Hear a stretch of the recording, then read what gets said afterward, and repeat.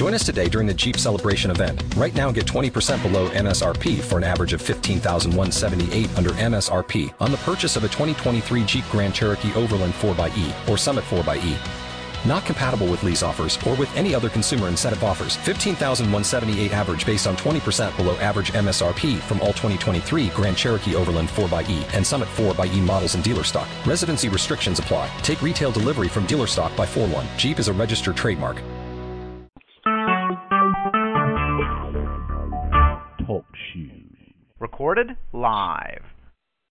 Welcome, everyone, to the Gentleman's Lounge, your home for all things fantasy football. I'm your host, the man who is everything Justin Cook wants to be, the man who single-handedly drove off Richard Laws, Gabe Alswady, Curtis Looper, and all those other skid marks, because in their words, no one can beat Bronson.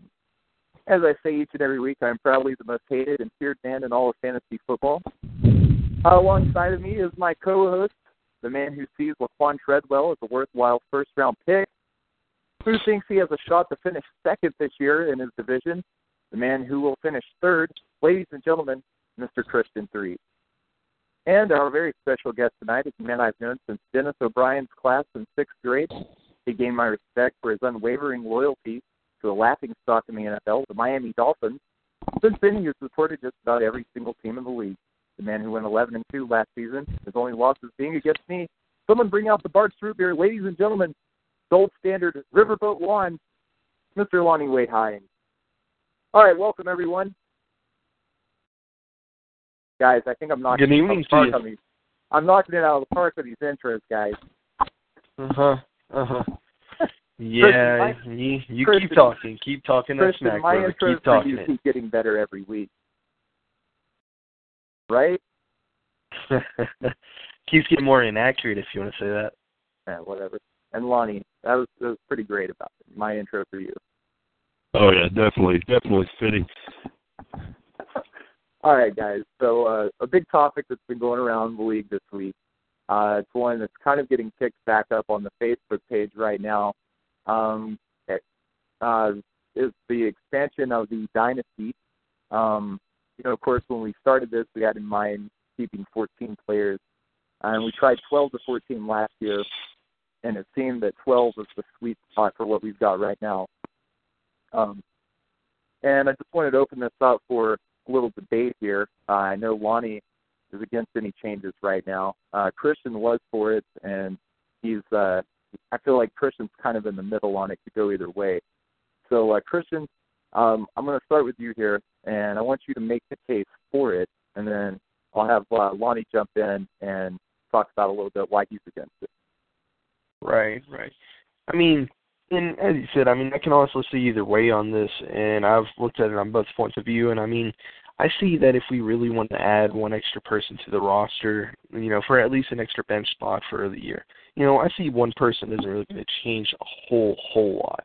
Now, any extra keepers, as I already posted, I'm not really for it. I think 12 is a pretty good medium to keep. It keeps it fresh. It makes it where, you can only keep your top 12. You actually have to really think of what you want to keep. Therefore, it actually also puts some talent back into the agency for draft, so on and so forth.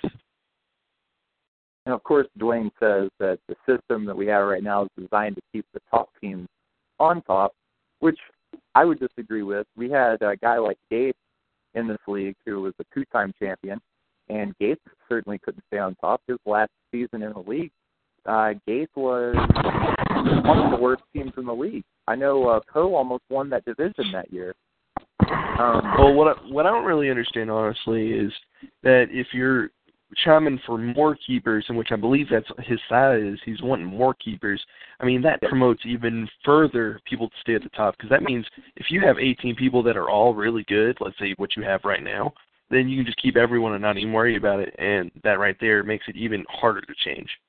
Yeah, I would agree with that for sure, because if the free agent pool is dwindled, how is someone at the bottom supposed to claim, possible would-be superstars to get their team better? Yes. And I think if we were to consider doing this, which, as I've said, I'm fine with increasing that number, but I want everyone to understand what they're getting into. If we increase that number, I think we need to do it slowly so the teams at the bottom have a chance to keep up. If we expand it right away, you've got a team like my team right now, and I'm all of a sudden going to be able to keep way more players. I've already got insane depth, but you're going to allow me to keep some of the guys I pulled out of free agency last year, like Dion Lewis, David Johnson, Doug Baldwin, Thomas Rawls. You're going to allow me to just stash these players? I'm sorry, guys, but it's only going to get more disgusting than what my team is already. So I think we need to bring it along slowly if we're going to do it at all. I guess I'm failing to understand why, if the goal is expansion, why did we go from 13 to 14 keepers, or 12 to 14, and contract it back to 12 this season? Right. Like I said, we started out with the 12 to 14, and it was kind of an experiment to see where the sweet spot was and it all. Never was this set up to be, this is permanent and this is going to be the way it is for the next, 50 years or whatever. I mean, like, this was set up so we could figure out where we liked it at and either expand on it or cut it down or something. And which we did cut it down to 4 teams like mine, yours, Lonnie, and Justin. They have to make some tough decisions on who they kept. I know one thing that guys like Casper and even Richard said before he took his ball and went home was that, you draft a player like Adrian Peterson or something, and you can keep him until he retires. But limiting the number to like 12, you've got teams like, like I said, Yours and Justin, and it forces us to have to make some tough decisions. Even Michael Davis, I was looking at his roster today, and he's going to end up having to cut Jeremy Hill, which I know a lot of people are not instantly going, oh my goodness, Jeremy Hill, I'm going to take him with a top 5 pick. But Jeremy Hill it wasn't like he was a bad running back last year or anything. I mean, like, honestly, I would take Jeremy Hill over any running back in this draft whose name is not Ezekiel Elliott. I agree.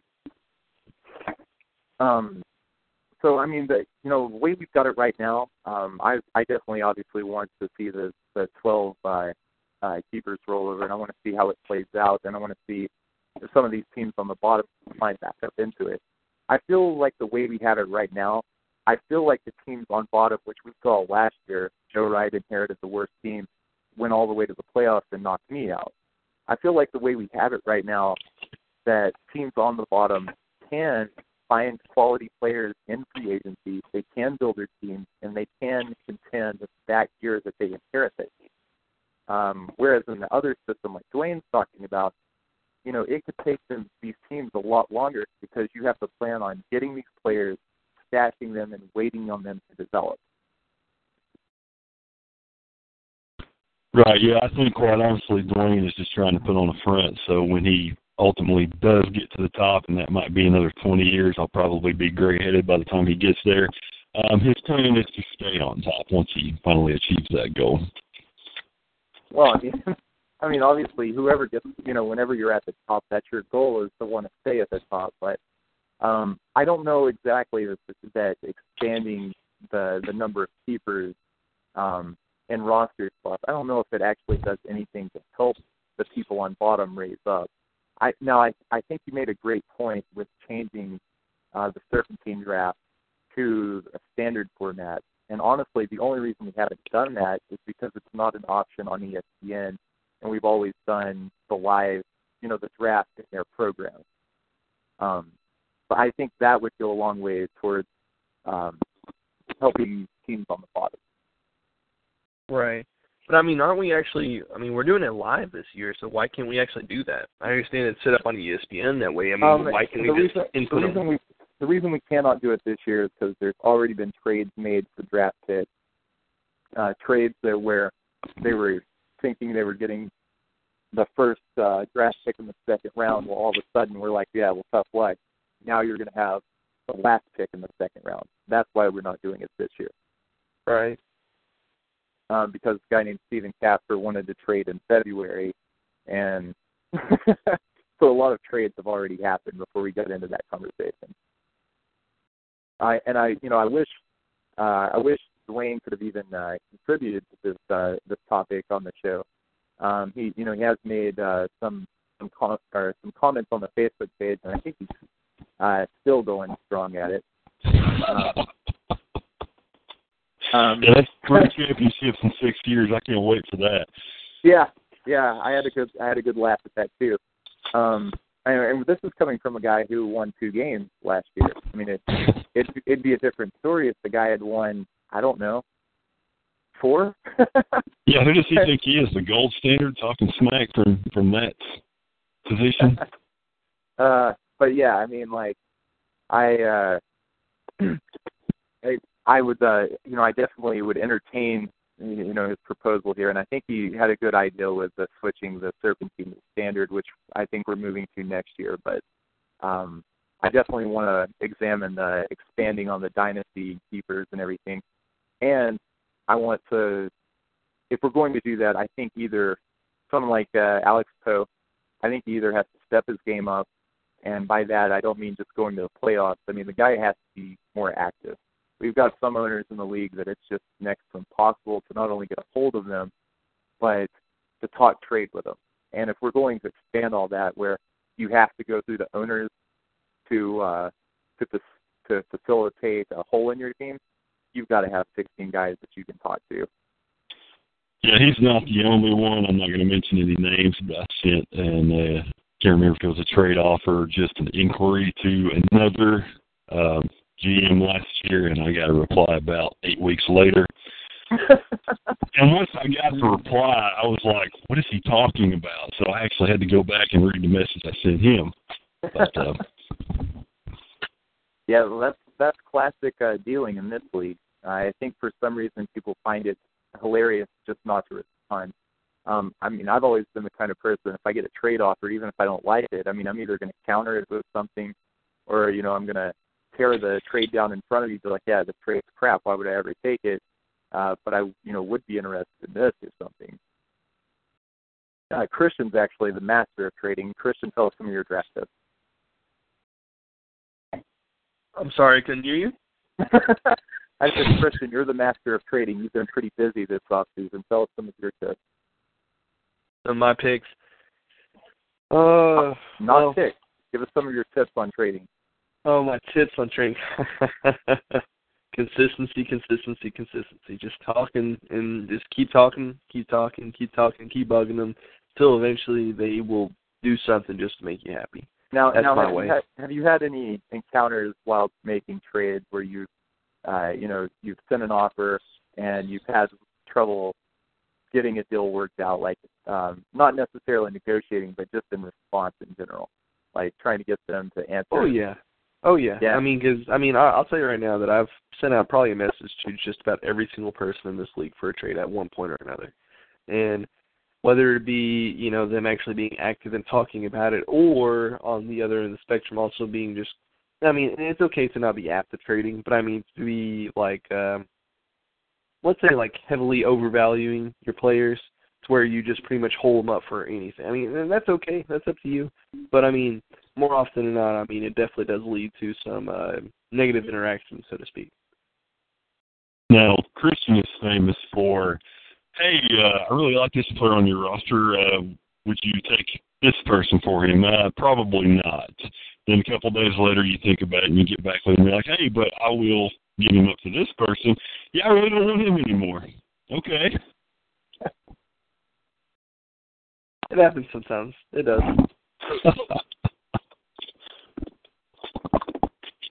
I will say that there's some of the owners in this league.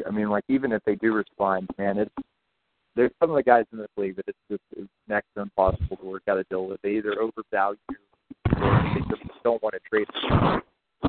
I'm looking at you, Stephen Casper. But that's a topic for another day. We're going to move on to the some of the fallout from the NFL draft. Wanted to get into that and talk about guys who were taken in the draft, whose stock rose and whose stock fell because of the draft, as it pertains to fantasy football. Guys, I'm gonna come right out and say it. I've been torn at which way to go with my two picks in our draft because the rookie draft really didn't do anything for me. I think if you don't have the number one pick to take Ezekiel Elliott, I don't even think you should even be considering rookies. Lonnie, what's your thoughts on the rookie draft or the rookies that came out and how they're going to affect this draft? I can kind of see his point on that as far as maybe taking veterans first approach. However, I'm not really crazy about any of the veterans that are in the pool right now either. And as far as defense goes, my philosophy, I think that what I have on my roster that are going to be my keepers, I think that's going to carry over into next season. I mean, there's a couple that, could be iffy. But you really can't tell, especially with defense and free agency pool. I was listening to Sirius the other day, and Redskins Vice President Bruce Allen was on there, and he was talking how their defense last year, we try to line up these players with what systems and schemes they're in. He said they were in sub-packages 65% of the time, which means they were only in their base D 35% of the time. So with that, it's hard to gauge, these players, are they going to be three-down players? How often are they going to be on the field? Who do you take? So I'm looking, mainly at offense as far as this draft goes and kind of taking a wait-and-see approach with defensive players. Christian, what's your thoughts on how the rookie class coming into the NFL is going to affect our rookie draft? I know through conversations I've had with you, you're high on a few rookies, and I know that you've been a guy that is leaning towards drafting rookies. So let's get your thoughts here. Okay. I'm going to go and say I will agree with you on the aspect that here's how it goes in the tier here. You have Ezekiel Elliott, number one. That's going to be obvious now. He's behind that huge Dallas offensive line. He's in a whole nother level of his own now compared to any other rookie in this draft, bar none. Okay. From there, it really it's kind of really just a pick and choose. I mean, it's honestly you're kind of hoping and hoping that you're actually going to get the right pick for what you're looking for. I mean, from there, whether it be Laquan Treadwell going with Minnesota, hoping that they lean a little bit less off of Adrian Peterson, more on Teddy Bridgewater actually throwing, which I doubt is going to happen, or going with, let's say, Derrick Henry, saying that he's going to either take over the spot for the end of the year or as of next year over to Michael Murray. He will be good. I mean, a lot of people are, comparing him, quote-unquote, to Eddie George. I think it's obviously way too early for that. But, I mean, he is someone that does have proven success. And with the way we're actually building our offensive line, I mean, it is helping. But now, you said he's compared to Eddie George. I would compare him to Lindell White, but he's got to be better than Lindell White. That guy was horrible. Well, the guy was so fat he couldn't even move the pile 2 yards. Listen, a lot of guys from Alabama, they come out looking good, but then all of a sudden it's like, whoa, wait a minute. Lindell White was like fat Eddie Lacy. Lindell White was out of USC, by the way. That's Bronson's voice. Well, hey, he was just a backup over there behind a guy named Reggie Bush, who did all right in the NFL. But anyways, I know that we all know that Ezekiel Elliott is going number one. Number two, Dwayne also has that pick, and Dwayne's saying he's taking Laquan Treadwell. I've been very vocal about Laquan Treadwell that, he's going to a team in Minnesota that plays a tough NFC North, and there's only so many touchdowns that Teddy Bridgewater is going to throw. Lonnie, am I wrong in my assessment about Treadwell and Bridgewater here? I mean, you are not. Talent in the world. You are not, because if someone tells me Teddy Bridgewater is the answer, my response is, what's the question? I've seen enough of him. He's probably the fourth best quarterback in that division, and I don't see that changing. Yeah, he's got to face. He's going to have to face He's going to have to face the Packers over there. He's going to have to face the Bears. gonna have to face. I'm losing my mind right now. Packers, Bears, Lions. Okay. The team that's been rebuilding since 1957. Dick Law's boys. Yeah. Yep. I don't like Teddy Bridgewater. I didn't like him when he came out of the draft. I was happy that Oakland passed on him and went and got Carr. And you look at what the guy did last year. He was towards the bottom of the quarterbacks in the NFL. It wasn't for a lack of talent or anything. I mean, you had Adrian Peterson taking all the pressure off of him. I mean, Peterson ran for like 1,500 yards or something like that. So I don't see how Treadwell's going to affect the situation and how Bridgewater is suddenly going to produce more numbers just because they got Treadwell in there.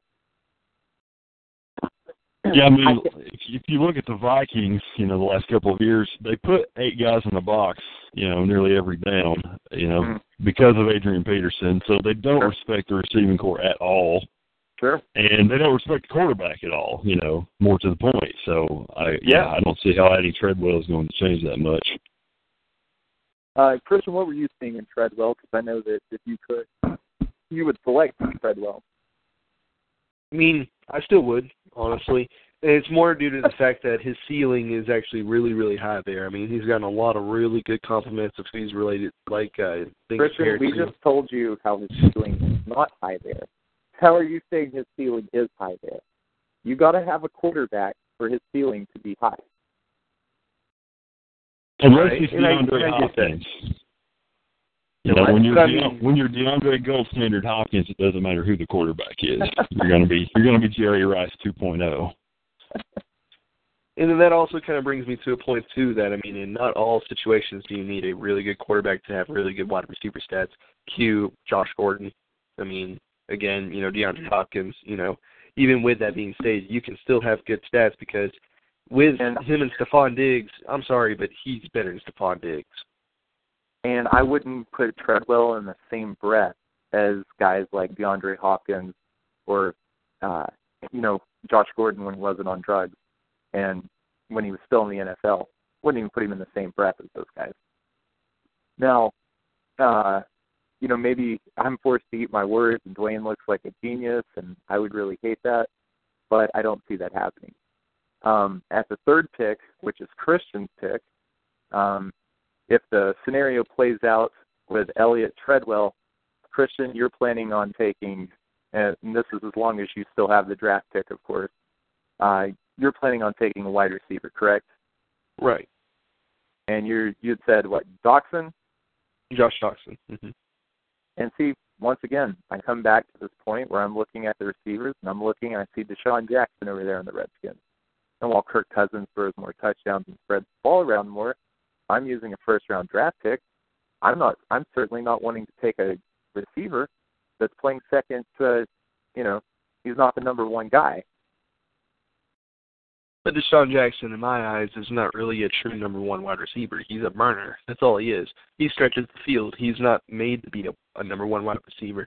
Dogson's more refined. He's, an actual route runner compared to that. He's someone that actually could, carry the team, move the chains. While you have Deshaun Jackson, who, again, don't get me wrong, he's really good, but he's not a number one wide receiver, in my eyes anyway. You also have Jamison Crowder, who started to develop some pretty good chemistry with Cousins later in the season last year. I'm not sure how that will affect Doxson or vice versa, but it could be a situation where Cousins does like to spread the ball around, plus he's got a tight end, but of course he only plays 2 quarters and then he gets hurt, so that may not be much of an effect. One of the guys, and I've been pretty vocal about this guy, is Corey Coleman. And I thought Corey Coleman, I didn't think he went to the Browns, and I don't think that it wasn't an ideal situation, let's be honest, because it's the Browns. But at the same time, there isn't the number one receiver there for the Browns. And while he's got either RG3 or Kessler, going to be throwing him the ball, I think Corey Coleman, honestly, out of all those receivers, probably has the best situation. Yeah, it's a good possibility. He could certainly replace Travis Benjamin's production, perhaps, from last season, who put up some really good fantasy numbers. Especially if the guy is going to be replacing Travis Benjamin in the kick and punt return part. To me, Corey Coleman is probably in the best situation out of all those guys. Well, here's the thing I see with Corey Coleman, though. I mean, Corey Coleman has, yes, I think the best situation short term, but I don't think he has the best situation long term. Why? He's going to the Browns. That's a good point. It's hard to argue with that logic. Guys, let's talk about some of the guys that came out in the draft, whether it's defense, offense. Talk about some of the guys you thought their stock was hurt by going to the team they did, and some of the guys you thought their stock was raised by going to the teams they did. Lonnie, we'll start with you. Who's some of the guys that's on your radar? As far as guys whose stock I think improved. Yeah, absolutely. Okay. Of course, I pick, what do I pick, 11th, 12th, something like that. So a lot of these top-tier guys are going to be long gone before I get there. So I'll look towards the bottom here. A lot of people would think, okay, Lonnie's going to take the Notre Dame kid if he's sitting there. And I'm just not crazy about Will Fuller in Houston on the other side of DeAndre. I think he's going to open up the field more for DeAndre. But he's also going to compete with Jalen Strong, who they seem to like really well. So I don't know if I'm going to take a look at Fuller or not. Another one who is kind of intriguing since they lost both Mohamed Sanu and Marvin Jones is Tyler Boyd, Cincinnati. Mm-hmm. But again, I think Dalton is looking for A.J. Green and Tyler Eifert 1 and 2, and then they usually get a lot of passing yard production out of the running backs. Sterling Shepard, wide receiver, New York Giants. Now, he could really go either way. He's a guy I've been interested in, and to me, it kind of all depends on where Victor Cruz is at in this season. Yeah. Victor Cruz, I'm not going to expect him to step foot on the field. He's always going to have calf issues. Christian, did I cue you in? I said he's always going to have calf issues all the time. Cruz, I'll never trust him again. Okay, Christian, do you have Victor Cruz? Did he pee in your Cheerios or something? I feel like I had him all of last year. I think see, that makes sense. It feels like you've got some pent-up anger issues at Victor Cruz. Hey, I tried to trade him for him, so, Probably a good thing he wouldn't do that trade. There's nothing worse than trying to do a trade with someone, and then, you deny it, and you're like, no, I'm not going to do this trade. And then you're all feeling good about that guy, and then he's just gone.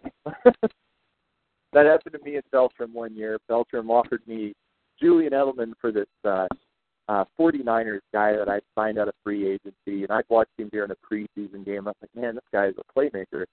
And stupid me didn't take the trade for Edelman, and Edelman comes out in like the first 6 games and is like blowing it up, the number 1 receiver in fantasy, and I'm like, I'm such an idiot. That's the biggest trade blunder I've ever had in this league. Who has Edelman now? I believe Riverboat Lawn does. Riverboat Lawn. I kind of like that. Although I'm not rooting for Carolina, so. Kristen, let's hear some of the guys you're high on. See, the picks that I got at number 3, number 8 right now. I don't care about the guys you're going to take. I care about the guys you're interested in. I'm interested in? Okay. Yes. I'm going to go outside with the regular ones. I want to go say, first off, Reggie Ragland over in the Bills. I think he's actually going to go ahead and assume the actual middle linebacker position from day 1 there. So he should actually be an every down back. He's actually probably going to get quite a few numbers as a national linebacker there. Probably be a top 15 this season, so just to watch there. That's someone that's been on my radar because linebackers in this league, I find them to be one of the most underrated positions because they really do score a bunch of points. If you get a top 10 linebacker, they make 350 points plus. I don't know if I would say underrated. Linebackers, to me, are worth just as much or more than wide receivers are. Agreed. I mean, they are. I mean, for a really, really good linebacker, that's really worth a lot. So he's been on my radar. Let's see. Now, are you worried about his injury issues that he came into the draft with? An enlarged, what was it? Aorta or whatever. Yeah, an aorta? Right. I don't even know what an aorta is. Well, perhaps we should look into that. We'll get the GCFFL CSI on that, and we'll find out what an aorta is. Isn't that your heart? I didn't. Or it's part of the heart chamber or something. I don't know. It's been like 6 or 7 years since I took anatomy, and I only got a C in it, so I'm not the guy to ask. I will post this question on the Facebook page. Maybe we can get an answer by the time Kristen's done with his picks. Continue on, Kristen. Sure, we have a medical major in our fantasy football league. I thought about Miles Jack I'm going to be honest, any defensive player that went to Jacksonville, I really thought about, thinking about if any of them were really going to be good to pick up. But here's my thing. We already have a bunch of really big tackle leaders there with Paul Peluzzi. You got Telvin Smith, I think, who's already there. Both of them already leading tackles. So now you have with the mix, you got Jalen Ramsey, and you got Miles Jack. It's really going to hurt the stock, I think, of everyone there because now all of them are sharing tackles. So I thought about it, and I was like, but from a defensive perspective for a team, it went to a really good spot for them. But for an actual fantasy perspective and IDP, no, not in my eyes anyway. But it won't hurt Postlesny. Now, who has Telvin Smith? Is that Stephen Casper player? Yeah, the sack. It'll definitely hurt Telvin Smith, definitely. Yeah. But, see, this is something that I've discussed with Justin Cook. Is Jacksonville has loaded their team up with all of these defensive players. You got Prince Amukamara, who's a tackle machine. They brought in Jalen Ramsey. You've got Miles Jack. You've got Telvin Smith. You've got Paul Postlesny. They took that defensive lineman from Denver. And there's only so many tackles that can even take place on defense. And you've got all these guys over there. To me, if I'm sitting there with one of these Jacksonville linebackers, and I know, of course, Lonnie has Postlesny. I tried getting Postlesny strictly for his name value to trade him. But if I'm somebody that's got a Jacksonville linebacker, personally, I would be trying to trade him just because of how they've loaded down their defense. Well, Postlesny is entrenched. Telvin Smith would probably be the guy behind him. These rookies, I don't see, if they've got a veteran in front of them, I don't see the rookies getting a share of the snaps. I think it's going to be more for depth, and, of course, they're going to have a rookie learning curve. So they'll probably see the field more in year 2 than they will in year 1. So I don't think it's going to hurt the veterans who are entrenched much at all. And I've got the question posed on the Facebook page, waiting an answer. They shouldn't keep us waiting for this show. They should have some respect. I thought old Dick Laws was going to join us in chat. He was with us last week giving us his draft predictions, which was pretty funny because he was pretty much ripping off Mike Mayock. We gave him a hard time over that.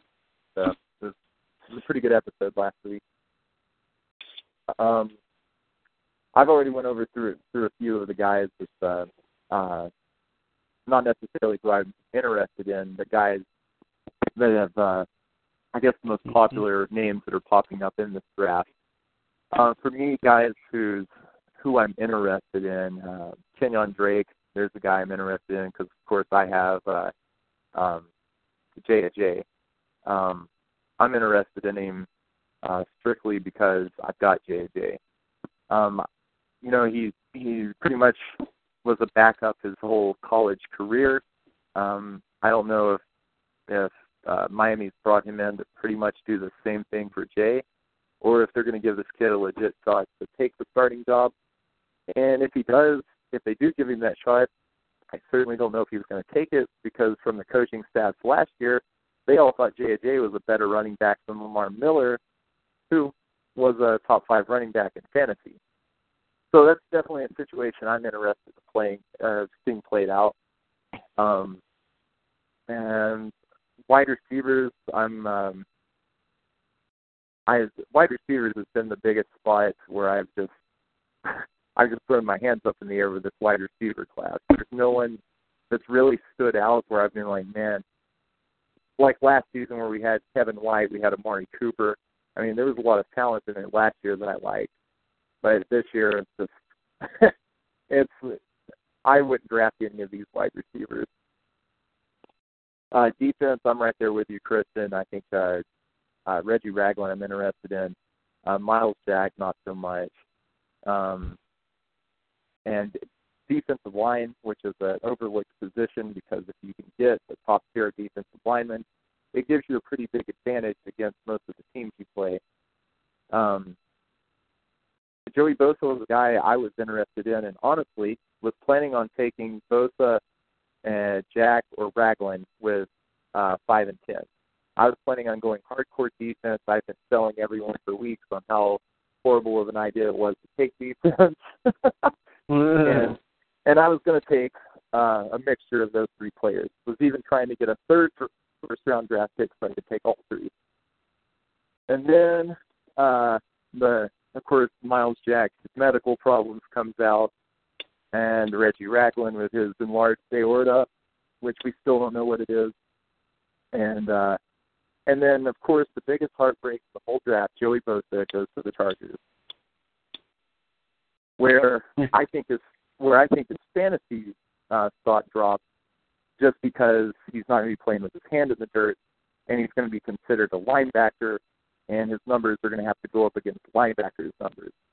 So I think you're going to see a player fantasy-wise that's a lot like Von Miller, who's not worth having in our league. Exactly. Lonnie, what's your thoughts on Bosa? Well, I mean, that's kind of the thing I was talking about earlier in the show. I mean, he doesn't fit their base D, but if they get him any sub-packages out there on the field in the majority of the time, he may actually have his hand in the dirt some, so who knows? And once again, if he can get his hand in the dirt and he can at least get a defensive end tag, kind of like Khalil Mack has, all of a sudden I'd be a lot more interested in drafting this guy. I want to touch on some of the guys that you guys are really down on because of the draft. Like I've already said, Bose was a guy I was high on, and now I'm down on because of this draft. Christian, I'll kick it over to you. Here's some guys that you're really down on because of the draft. Okay. I would kind of say it's a surprise, but not really. But I'm going to say Thomas Rawls. They drafted 2 running backs in Seattle, 2 of them. C.J. Prosise being one of them included. And a lot of people are actually speculating him to take the reins from Rawls near the mid-10 season if he performs to the standard that they're expecting. And I'm glad you brought that up. I'm glad you brought that up because everyone thought I was crazy when I traded Thomas Rawls. And this was something I was kind of worried about. Of course, I was kind of worried that they would go and get Derrick Henry. And so this was one of the reasons I traded Rawls off while he had value and went and got a guy that's more consistent than Latavius Murray. But I'm glad you brought that up. Good point. All right, because that was one that I definitely seen and I thought was a little strange there. For some other people that's lost some of their value, I mean, it really didn't affect too many people from what I've seen. I mean, there really wasn't much, and I'm really struggling to think of anything else other than you got butt fumble lost some value, but I mean, who cares about those people? Those are sucky little players. Other than that, I will jump back in here then because we've got Lonnie here on the line, and obviously I think Darren McFadden lost some value because of Ezekiel Elliott. Of course, Lonnie has Run DMC. Lonnie, I want to hear from you how you think the running back situation is going to play out there in Dallas, and do you think DMC's lost that much value? How much do you think he retains, and what do you think he's worth right now? If you're trading him, what do you think he's worth? Not enough for me to trade him right now, probably. So I'll probably just hold on to him and see what happens because, I don't know if I don't think Elliott was ever really injured in college. I didn't really follow Ohio State much, though. But, things happen. If Elliott goes down first few weeks, Glass trash is the man again. They have Alfred Morris, but I think he's going to be more of a I was going to say, do you think he's still the guy, or do you think it's going to be split up more between him and Morris? What was that last part? I couldn't quite hear you. I said, do you think that Run DMC will be the guy if Elliott goes down, or do you think it's going to be split up more between him and Alfred Morris? I still think if Elliott goes down, I think McFadden is your starting back. I think Morris is more of the third down goal line situation. Because McFadden can, once he gets to the second level, he's got the speed, and I think that plays into Dallas's offense a little bit better. So I think Zeke is on the field first down, and probably second down in most situations. McFadden's going to be your change of pace back they bring in. But again, if he breaks coverage and he goes to the house, he can vulture some touchdowns. So I think that as much as Zeke Elliott hurts McFadden's value, I think McFadden hurts Zeke Elliott's value. And while we're on the topic of Dallas and Ezekiel Elliott and the running back situation there, I want to touch on one of the big trades that went down this week between Stephen Casper and Dwayne Cook, where Dwayne Cook moved Todd Gurley, one of the most explosive rookie running backs we've seen in the last, I don't know how many years it's been since Adrian Peterson came out, and moved him for Ezekiel Elliott, who's in an insanely crowded Dallas backfield. And just the trade in general, there was some other crap that was thrown in that doesn't really matter, like D'Angelo Williams and draft picks and Sean Lee. But I want to hear from each of you who you think won in the deal and who you think lost. Lonnie, we'll kick it off with you. Who do you think won in the Casper and Dwayne trade? I actually told Casper that was a good trade. It was better than another offer that he had gotten earlier. I won't comment on that. But, I think as long as Gurley stays healthy, and, so far we don't have any reason to believe he won't. He's still young. He's 23 years old. He got hurt a little bit last year, but nothing significant. I think that Gurley is still going to be the top fantasy running back this season. I was talking to Justin earlier today, and I told him that I think absolutely Todd Gurley has a chance to being the number one guy this year. In which case, Casper gave up Sean Lee, and I think I'm looking at 2 first-round draft picks. Yeah. I think he retained his number 4 overall pick, so he could go get Corey Coleman. But he traded off his number 1 overall, traded off, I think he had number 7, if my memory serves me correct, 1, 7, and Sean Lee and D. Willie. And he basically gave up nothing. Yeah, he got Ted Ginn Jr., and who really cares about Ted Ginn Jr.? He'll probably cut him, if I had to guess. And, of course, Dwayne gets Zeke Elliott. Christian, who do you think wins and who do you think lost in the trade? I mean, I'm going to put it to you this way. This is established production versus an unknown. I'm going Todd Gurley. That's what I said out of it. I have been giving Casper crap because it's fun to give Casper crap, and Casper was unsure about the deal. He even messaged me afterwards and said, "Tell me I did a good job," because I'm feeling really bad about the trade. And so, of course, I had to go into it, and I was like, "Well, you did tell me that you thought you had the number 1 linebacking core in the league." I said, "Well, you traded off Sean Lee, so you can't say that anymore." So I've been giving him crap over his trade, but I think, in all honesty, I think Casper won in the deal because he did get a guy that is already established. We already know what we're getting out of Todd Gurley. As long as the Casper curse does not hit Todd Gurley, which is ask RG3, there's a big possibility of that happening, especially he's got a history of weak knees. As long as the Casper curse doesn't hit him, I think Casper won in the deal. Giving up Sean Lee and those draft picks, who cares? Dwayne will get some guys like Duke Johnson that no one cares about, that's never going to do anything anyways. And, I don't think there's going to be any big power shift there. I still think there's a solid chance Dwayne loses all 6 of his divisional games this year. And I think Casper got stronger. I think Casper is in a position where he can make some noise in the quarter-inch short division. What's he going to do with Ben Roethlisberger? That's the next question. Are we on Christian? What he's going to do with Big Ben? Christian, what are you doing with Big Ben? No, I'm referring to Casper. Isn't Casper? No. I believe Christian has Big Ben. Correct? Okay. I do have Big Ben. Yeah. Hey, it's something I've been wondering. He's sitting there with Carson Palmer now and Big Ben, and I was talking to Brandon or Michael Davis the other day, and we were discussing teams that might possibly keep 2 quarterbacks, and I said I personally can't understand it, why anyone would waste a draft pick on a second quarterback. Because to me, they're only valuable for one game.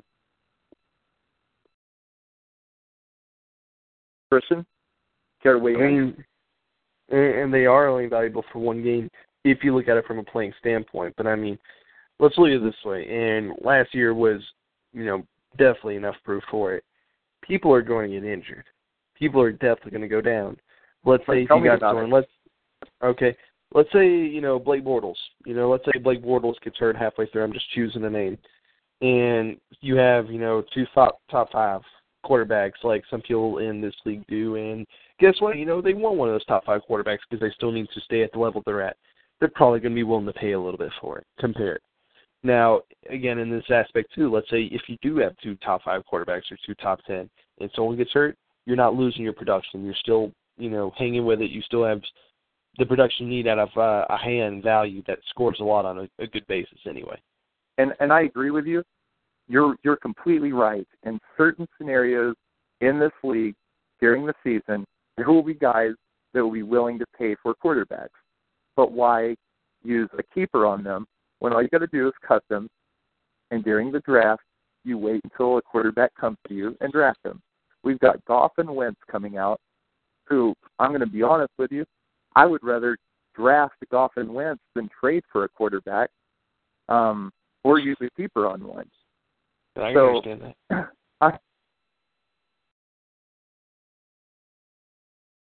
I'm cutting my second quarterback. I'll let him go in there because I have all the faith in the world that I can replace him if I'm not able to redraft him. If you look at last year, guys like Brian Hoyer are pretty much set on the waiver wire. They bounced around. Somebody would claim him, use him for a week, cut him. He was pretty much always there.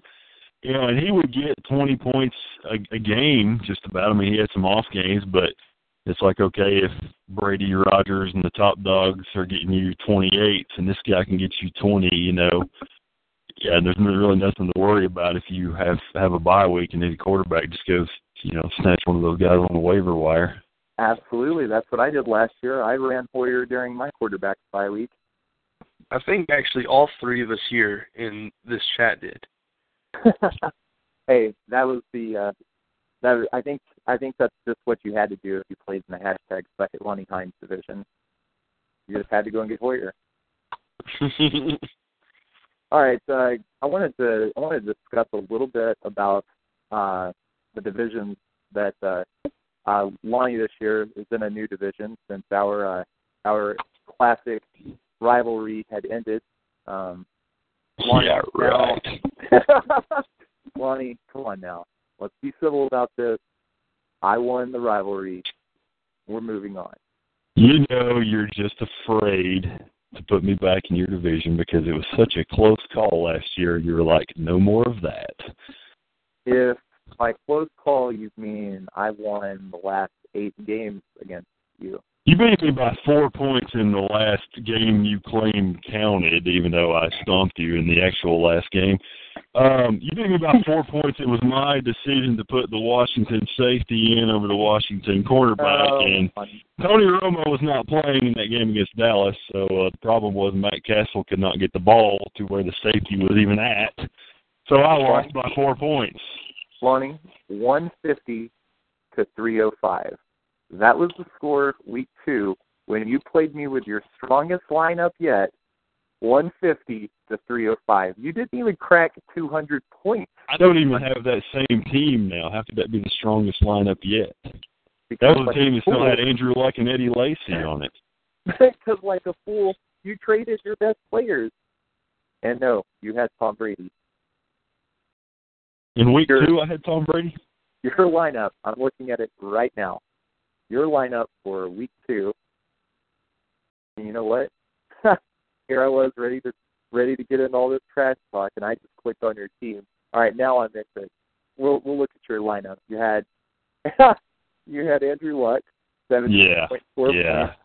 You had Eddie Lacy, who put up a whopping 0. Both of their worst seasons ever. I would bet money on the fact that after this game you went and traded Eddie Lacy. DeAndre Hopkins, who put up 12.1 points for you. You had Jordan Matthews, who I think was your highest player that week, who put up 24.9. Who? Jordan Matthews, baby. I'm not even sure who that is.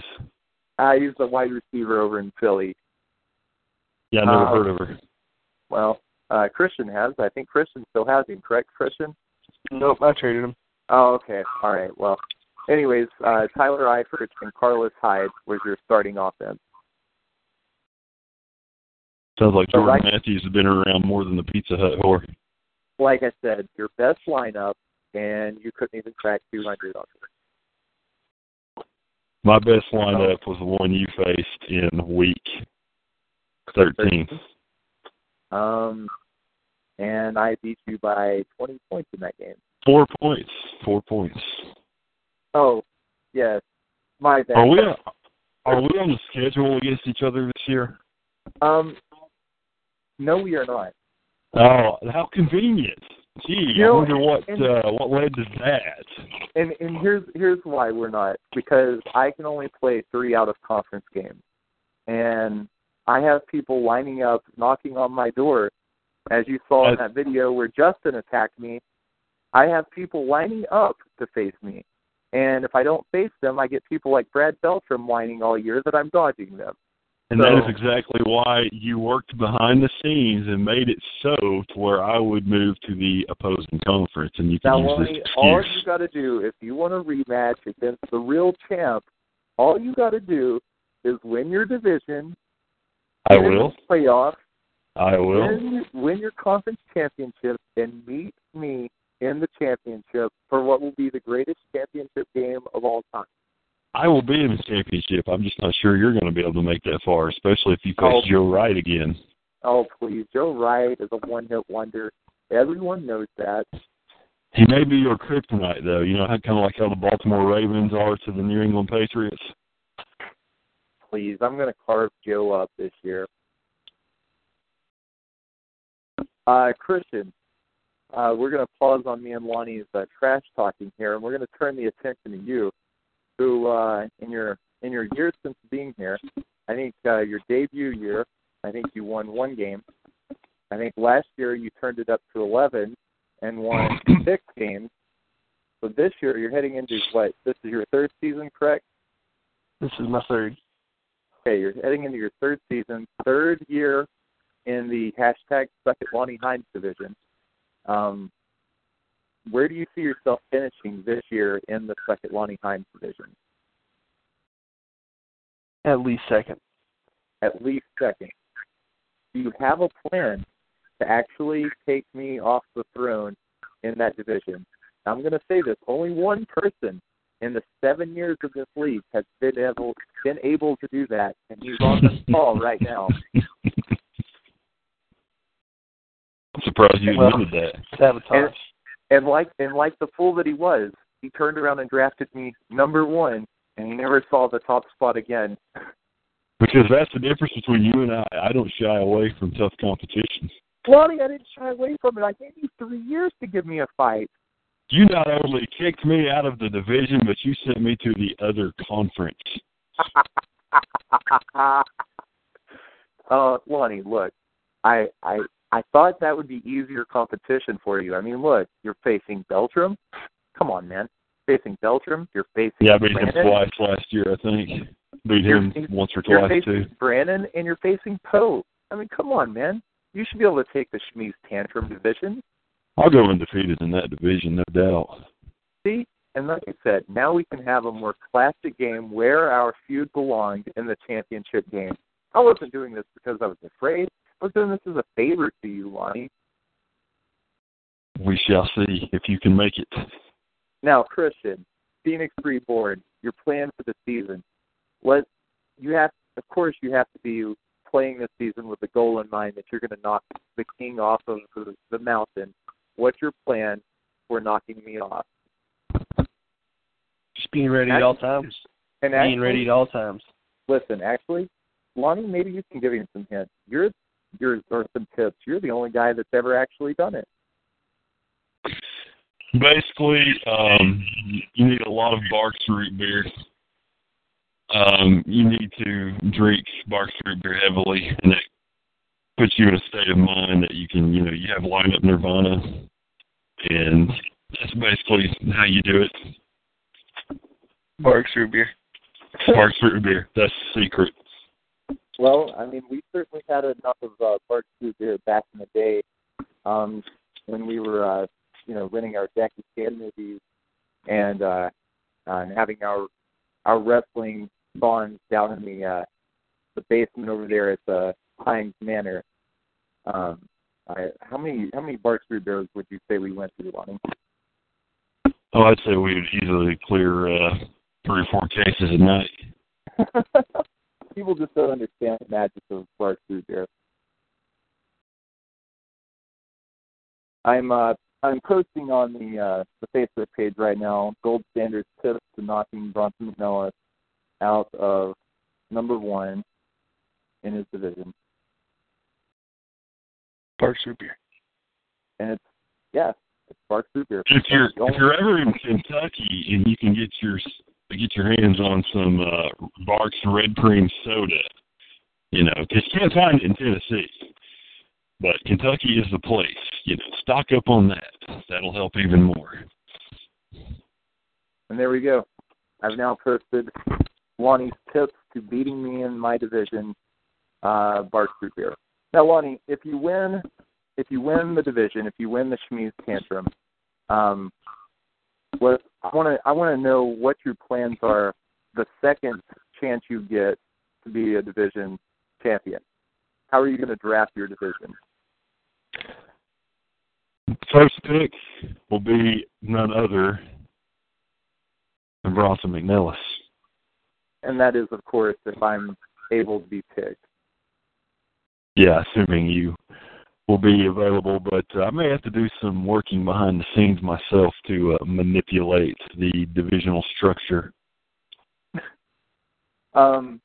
Now, of course, a draft strategy that I always use is I drafted my arch rival, which this year someone earned my respect more, or I should say my hatred more than gold standard, and that was one Joe Wright.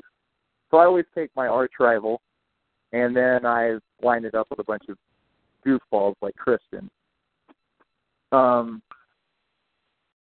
Christian, don't beat me down with this smack talk back at me or anything. Christian, what? Okay, you're not with us anymore. I'm listening. I can barely hear you. I can barely hear you talking your smack. Anyways, I go after fantasy owners like Matt Edwards who make questionable moves. So I'm sitting there and I'm like, you traded the MVP running back, and all you got out of it was Doug Martin. Then you turned around and cut Doug Martin. I said to myself, yep, next season you're coming into my division. Then, of course, there's my classic favorite, Christian Threet, who had a chance to get Ezekiel Elliott and traded off his number one pick that he worked so hard for the two-headed poop dragon, is Eddie Lacy. P90X Eddie Lacy. P90X Eddie Lacy this year, yeah. And we'll see how that works out. Kristen, my prediction for you is I honestly think you do win second in the division. I think it's going to be a tough second. I think second in our division will look something around the lines of 6 wins. I think last year, if I'm not mistaken, you had 6 wins in the division. So I'm going to say you'll get 7 this year. So your division kind of sounds like the way the AFC South has been for the past 10 years, where it's Indianapolis and a bunch of college football teams, right? Right. And honestly, the whole conference over there on our side, kind of like that. You've got Matt Human, and then you've got Davis, who I think Davis will actually be pretty competitive this year. I don't know why he only got 4 wins last year, but I think Davis is pretty competitive. And then you've got Salmon, so he's a wild card, and then they got Barclay. Barclay, he's about to get slapped or chopped by Ric Flair at the end of the season. So it's the division, or the competitive level is all of the same in that conference. And then you look at the other conference, and the competition level is a lot more, it's a lot higher. Would you agree with that, Lonnie? Yeah, I'm distracted right now by some background noise. I'm not sure if somebody's got a TV or radio on, or... It's Christian. Yeah. He always has these strange people that come on the phone with him. But I got one thing to add, and it's just something, because I see it's hitting a little bit later on. We're getting a little closer to the end, but something to bring just up. Now, for people, you're mentioning that we're not really as active in the league. What would be the basis for people to actually be, quote-unquote, voted out of the league? What would be a basis for that? And you know what? That is an excellent question, and it's something I've been asking myself, and I think it's something that should even be brought up for a league vote. And something I've been thinking about is losing seasons. I think we should encourage winning so much that if you have let's say 3 losing seasons in a record, that you're gone. Are you guys familiar? Go ahead, sorry. I think obviously, there's going to be losing teams each year, but I think you want to encourage those losing teams. Hey, you have to turn it around. You have to be able to come into this league, and you have to be able to eventually turn this team around. I don't want to bring in these fantasy owners that are supposedly good at playing fantasy football, and then get in here and they just sit in one spot, And right. That's something I've been kicking around. I think we should put a requirement on wins. Are you guys familiar with European soccer relegation style, to where you have the major league, which in British soccer is the Premier League, and then the bottom 3 teams each year get kicked out to the league underneath, and then the top 2 teams from that league come up. So it's if you have sort of a waiting system of people who are dying to get into our league, you could relegate the worst team or the 2 worst teams or whatnot and bring 2 more in, and then keep doing that. And so new teams would come in each year and try to give it their best effort. And part of me, I've actually thought about having another league for the teams waiting to get in, so that way they're used to how we play fantasy football. I have thought about that, but I haven't really thought it was a good enough idea to vote on or act on, I'll say. To me personally, I think the best idea is the wins. I think we need to put some kind of restriction on teams coming in and having to prove that they're as good at fantasy football as they say. You take someone like Dwayne, and Dwayne says he's got 23 years of experience playing fantasy football. Well, that's great. You should be able to turn the team around in no time at all with that kind of. He's going to win 3 championships in 6 years. So. See? And so, let's say we had put this rule in action. Well, this is Christian's 3rd year. Christian came in the first year. I don't know what you were doing the first year, Christian, when you put up 1 win.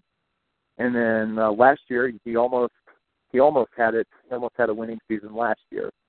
I think, to me, a winning season is either making playoffs or being above 500. And so this year, Christian would be on the cooker, so to speak, to have that winning season. Right. And I don't know if we just put it at 3 or we put it at 4 or whatever, but I think 3 was a pretty good number. I think in 3 years with 3 drafts, I think just about anyone in our current format should be able to come in and make a winning season. I know I could come into this division or this league and take over any one of the 16 teams and have them in a playoff position in 3 years easily. Lonnie, am I alone in this? Do you think you could come in and take over a different team? Let's say Matt Edwards' team, because to me he's probably got the worst lineup. Though after getting Kiko Alonso, he may maybe getting closer to some of the other teams. But let's say, do you think you could come into the league, take over Matt Edwards' team, and take them to the playoffs in 3 years? Well, I'll give you my own team as an example. When we did the redraft, what was it, 2-3 years ago? Yeah, something like that. Okay, before we went to the current keeper format. I think somebody screwed me in the draft order, and I got like 14th or something, so I'm thinking, okay, I can't possibly build a team. I mean, I probably could have, but I was trying to play to the future odds. It would be hard to build a team that could win that year picking 14th in the draft order, so I picked a lot of future players, and I got a lot of assets that I picked up that I was able to trade last year in sort of a baseball-style GM mode and turn my team into an instant winner. So, yeah, I could take Matt Edwards' team or anybody else's team and turn them into a winner in 3 years by doing, similar. And that kind of goes back to what we talked about at the beginning of the show with the way the format is now compared to what Dwayne is proposing and turning this league into his other league is right now you can find a lot of value in free agency.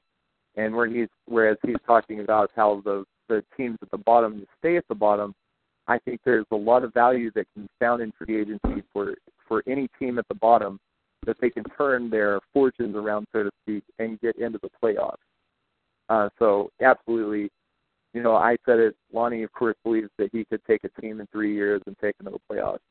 And I think it all begins with playing free agency smart, drafting smart, and making excellent trades.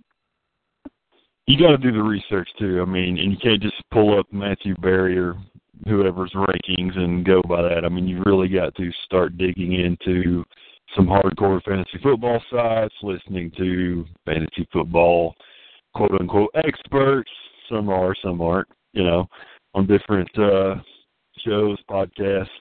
Really got to put a lot of time into it, but it's easily achievable if you do. Right. We'll do some parting words, and we'll wrap this up. Kristen, we'll kick it over to you. You got any parting words before we wrap things up? Yeah, I'll go ahead and say that my parting words are, you suck and you suck. Okay. Well, eloquent as always. Lonnie, give you some parting words before we wrap it up. Well, based on that last response, I can see why the network executives called me in to give the show a ratings boost. So we'll have to do this again real soon so we don't face cancellation. So, hey, I'm glad we had Riverboat Lawn on. Thanks for taking some time to join us. Parting words, it was a good rivalry, but, all good things have to come to an end. And so now I have to turn my fortune, or I have to turn my vision to Joe Wright and focus on him because he is the guy that did the impossible and ended the perfect streak. So now I have to focus on him. But, maybe down the road you can prove your worth in your conference now. We'll meet in the championship and we'll be able to end this the right way. Because I was a little disappointed. I was a little disappointed in your effort through the last 8 games. So you've got to bring it, Lonnie. You can't let me have the last laugh like this. You're disappointed in whose effort? Mine? I have to be, man. You let me down. I was waiting on you to beat me, and you never beat me. I feel like I beat you in the playoffs or the consolation bracket or whatever that was. I'm Goldberg without Kevin Nash. I didn't experience that loss, so I'm disappointed. I need that person to rise up and beat me, Lonnie. I thought it was going to be you, but you let me down. Well, if you can get to the championship game this year, I believe it was Kevin Nash that finally beat Goldberg at, what was that, Starrcade or Sold Out? I think it was like Fall Brawl or something. Fall Brawl. I was thinking it was a January pay-per-view or Super Brawl. Can't remember all those WCW shows anymore. But yeah, it was in a championship match, so maybe that's what it's got to take. All right, right now, we both make it to the championship match. Let's lay down a stipulation, okay? This is my stipulation, and I'm going to see if you'll accept. If we both make it, the loser has to mow the other one's lawn. How many times? Just once. Oh, okay, yeah, we'll do that. Yeah. It is I don't even have time to mow my own lawn right now, so it may be a while. You might be walking in the jungle for a month, but it is. But I don't plan on losing, so you'll be mowing mine. And with that, guys, we are going to wrap up another episode of the Gentleman's Lounge. Thank you, as always. Future out.